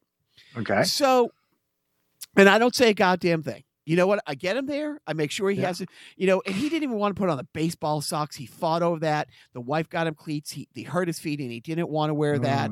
And then one of the coaches is like, oh, dude, you have to wear the socks. Just like hockey, you have to have matching socks at this level. Yeah. So he did it.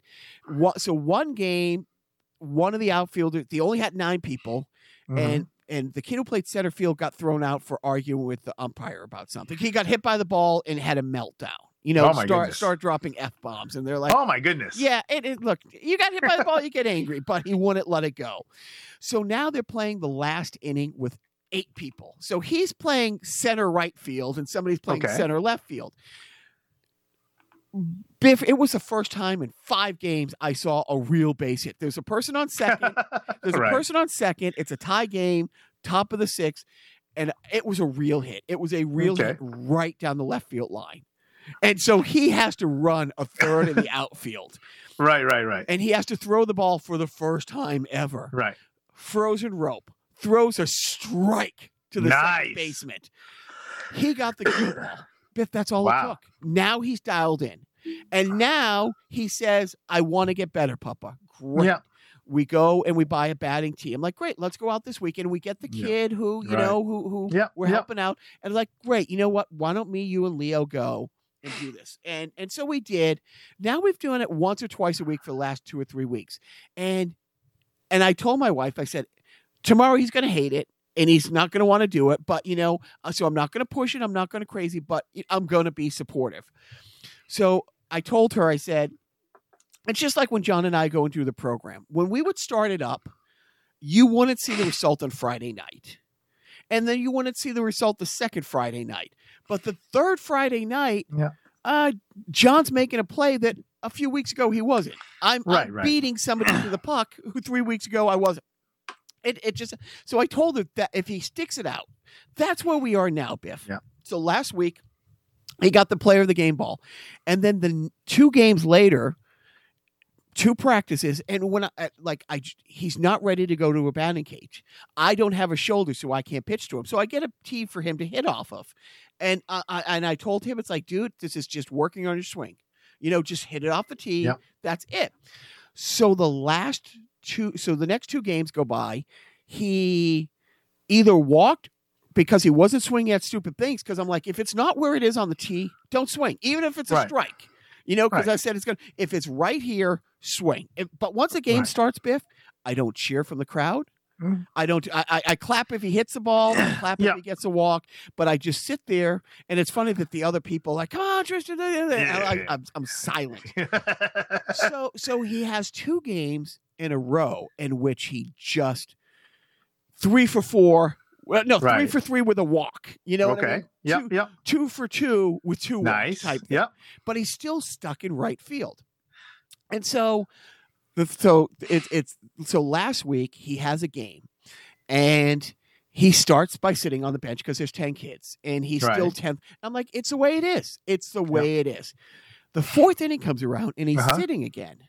And I walk over. I'm like, buddy, why aren't you out there? He goes, they told me I have to sit. I'm like, no, you get your glove. Get out there. You're supposed to be out there. And the other pitcher's warming up, and I see a coach standing on the side. I'm like, is he supposed to be sitting again? He goes, yeah. I'm like, and I walked over to the coach. I'm like, is there something wrong? He goes, no, we only have 4 outfielders. We have 4 outfielders today. I'm like, no, you have 10 baseball players. And he goes, oh, the kids who play in the outfield can't play in the infield. Now, Biff, again, there might be 5 hits a game total, and none of them are line drives that are at your head that, you know what I mean? That, oh my God, that almost took off the pitcher's head, nothing. And so the coach is like, I'm like, yeah, but he can play other positions. Put him, he goes, he's not ready to play the infield. I'm like, and he goes, none of the kids in the outfield can play the infield. I'm like, why not? He goes, oh, this is serious baseball. Dude, it's 9 and 10-year-olds. And I don't get mad, but I channel my inner John Taylor. And I look to my left, I look to my right. I'm like, I don't see a lot of high school and college coaches here. I don't think it's that serious of baseball. Yeah. And the guy's like, he get eaten alive there. I'm like, oh, he's never played second because he's never played second, and the guy's like, fine. It's like, I'll show you.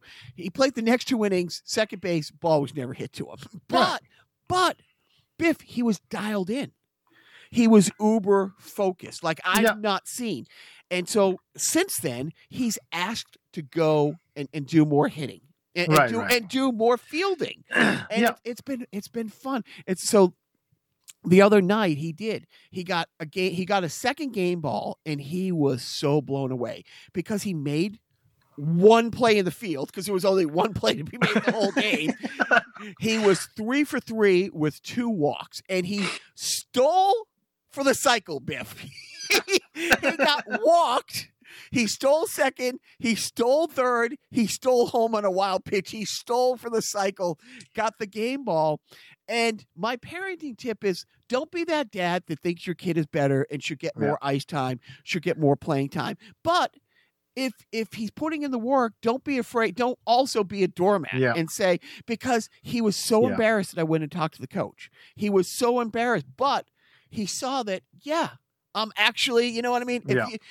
If he wasn't putting in the work and sat a second time, I'd be like, buddy, it is what it is. And now in the game yesterday, he batted 6th, you know what I mean? And he got on every time. He's got on 12 times in a row.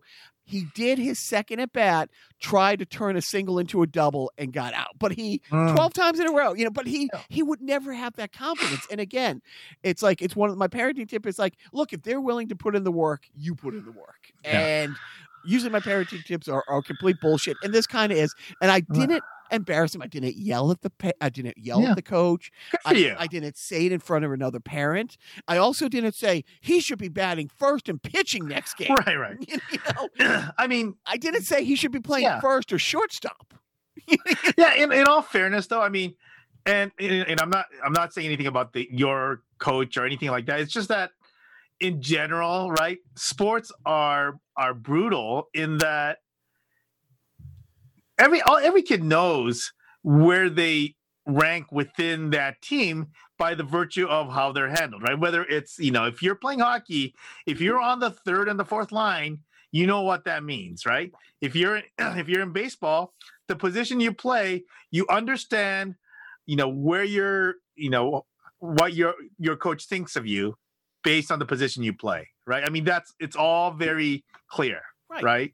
And the fact that he asked me, and so he said, like, oh, the coach said I'm not supposed to use this bat. And it's the same thing. It's like, I don't know if hockey's changed where you can't use wooden sticks anymore or something like that. But it wasn't like a league-sanctioned bat. And so the other day I had to go to Dick's Sporting Good, and I literally hesitated for a nanosecond because it's like, dude, this is a $150 bat. You got 5 games left, right? You got 5 games left, but I've not bought him. So, and so here's the funny thing. Everybody from H&A FNH has already heard this story from me 100 times. The Richie Dunn stick story, where where I forgot my stick, showed up at the rink. He handed me his stick. He's a foot taller and shoots lefty, and he's like, Wayne Gretzky can show up tonight, walk into the woods, get a tree branch, come in here and be the best player. And he tells me that in 84 to the 15-year-old Jacques. And I'm like, Wayne Gretzky could break off a tree branch, come in here and be the best player. So my little guy, we go hitting the day after he gets the bat. He gets to the game and I see he has his old bat. I'm like, buddy, why aren't you using the new bat? He goes, I think we left it at the park. And for a nanosecond in my head, I'm like, what the fuck is wrong with you? That didn't come out. I'm like, you know what? We'll call the school because we were playing at a school. I'm like, maybe somebody turned it in. Don't worry about it, buddy. That game, like I said, he had two. He was either 2 for 2 or 3 for 3 with a walk or 2 for 2 with 2 walks. And when we got home and by the way, it was in the bag, but when he reached in, the first bag was the old bat and he didn't have the presence of mind to say, hey, I wonder if there's another bat in this bag, So I like to say he's very good looking, but so I show him the bat afterwards. But when we were telling his mom the story, because I text her saying, I'm just saying this to you. He thinks he lost $150 bat. Like, oh no, he had it for a day. And so when we found it, it all worked out. But I got to tell him the story. I'm like, hey buddy, those hits today were with the old bat. Because I don't want him to think, oh, I'm now hitting because I got this new bat. No, you're hitting because you've been showing up to the extra practices. Yeah. And I told him the story, which as soon as I started telling the story, he gave me that, fucking the Richie Dunn stick story. But it now had relevance because I said, it's like, buddy, this is your story now. I don't want you to ever think you ran faster because of the cleats. You hit the ball because of this bat. You made the catch because of that glove. Can better equipment help? Of course it can. But you know what I mean? It's like, you make a good glove save because you made a good glove save, in theory. Well, ironically, equipment matters a lot to me. As a goalie, and but kind of in the opposite way because I'm not a modern goalie, and so I cannot use like the modern leg pad. So I literally have to go out. I have backup pads that are like whatever, used 10, 15-year-old pads because I cannot use the modern stuff. The ones that get waterlogged after the third period. And it's not that bad. It's not, not like those old leather Coopers. Holy not shit, those I don't know how you people did that. And by you people, I mean goalies, not Japanese, just to be clear. Sure, yeah. But those pads, it's like, I don't care where you were playing. By the third period, they were 3 times heavier than when you started the game. It was worse when I was a kid when we were using, natural like leather stuff, right? Because when I went to hockey school in the summer, you put the stuff away, but then they didn't let us take it out and air it out. They said, we just left the stuff like packed in the bus, right? Which was insanity, right? Insanity. And so we literally, it would like grow mold overnight. Oh. Disgusting. Well, Biff, thank you for indulging my rant. Thank you for not rolling your eyes with the Richie Dunn stick story. Thank you, to your son who can do a beer run for us next time I'm there now for the heads up on Invincible. I'm glad that, I'd already watched it, but, hey, if that's where his sensibilities are, you tell him to keep the tips coming. I will check it out. And I give you the last words. Well, I think it's important after you told that story about Tristan and the baseball and all the work you put in. I think it's important that you don't forget.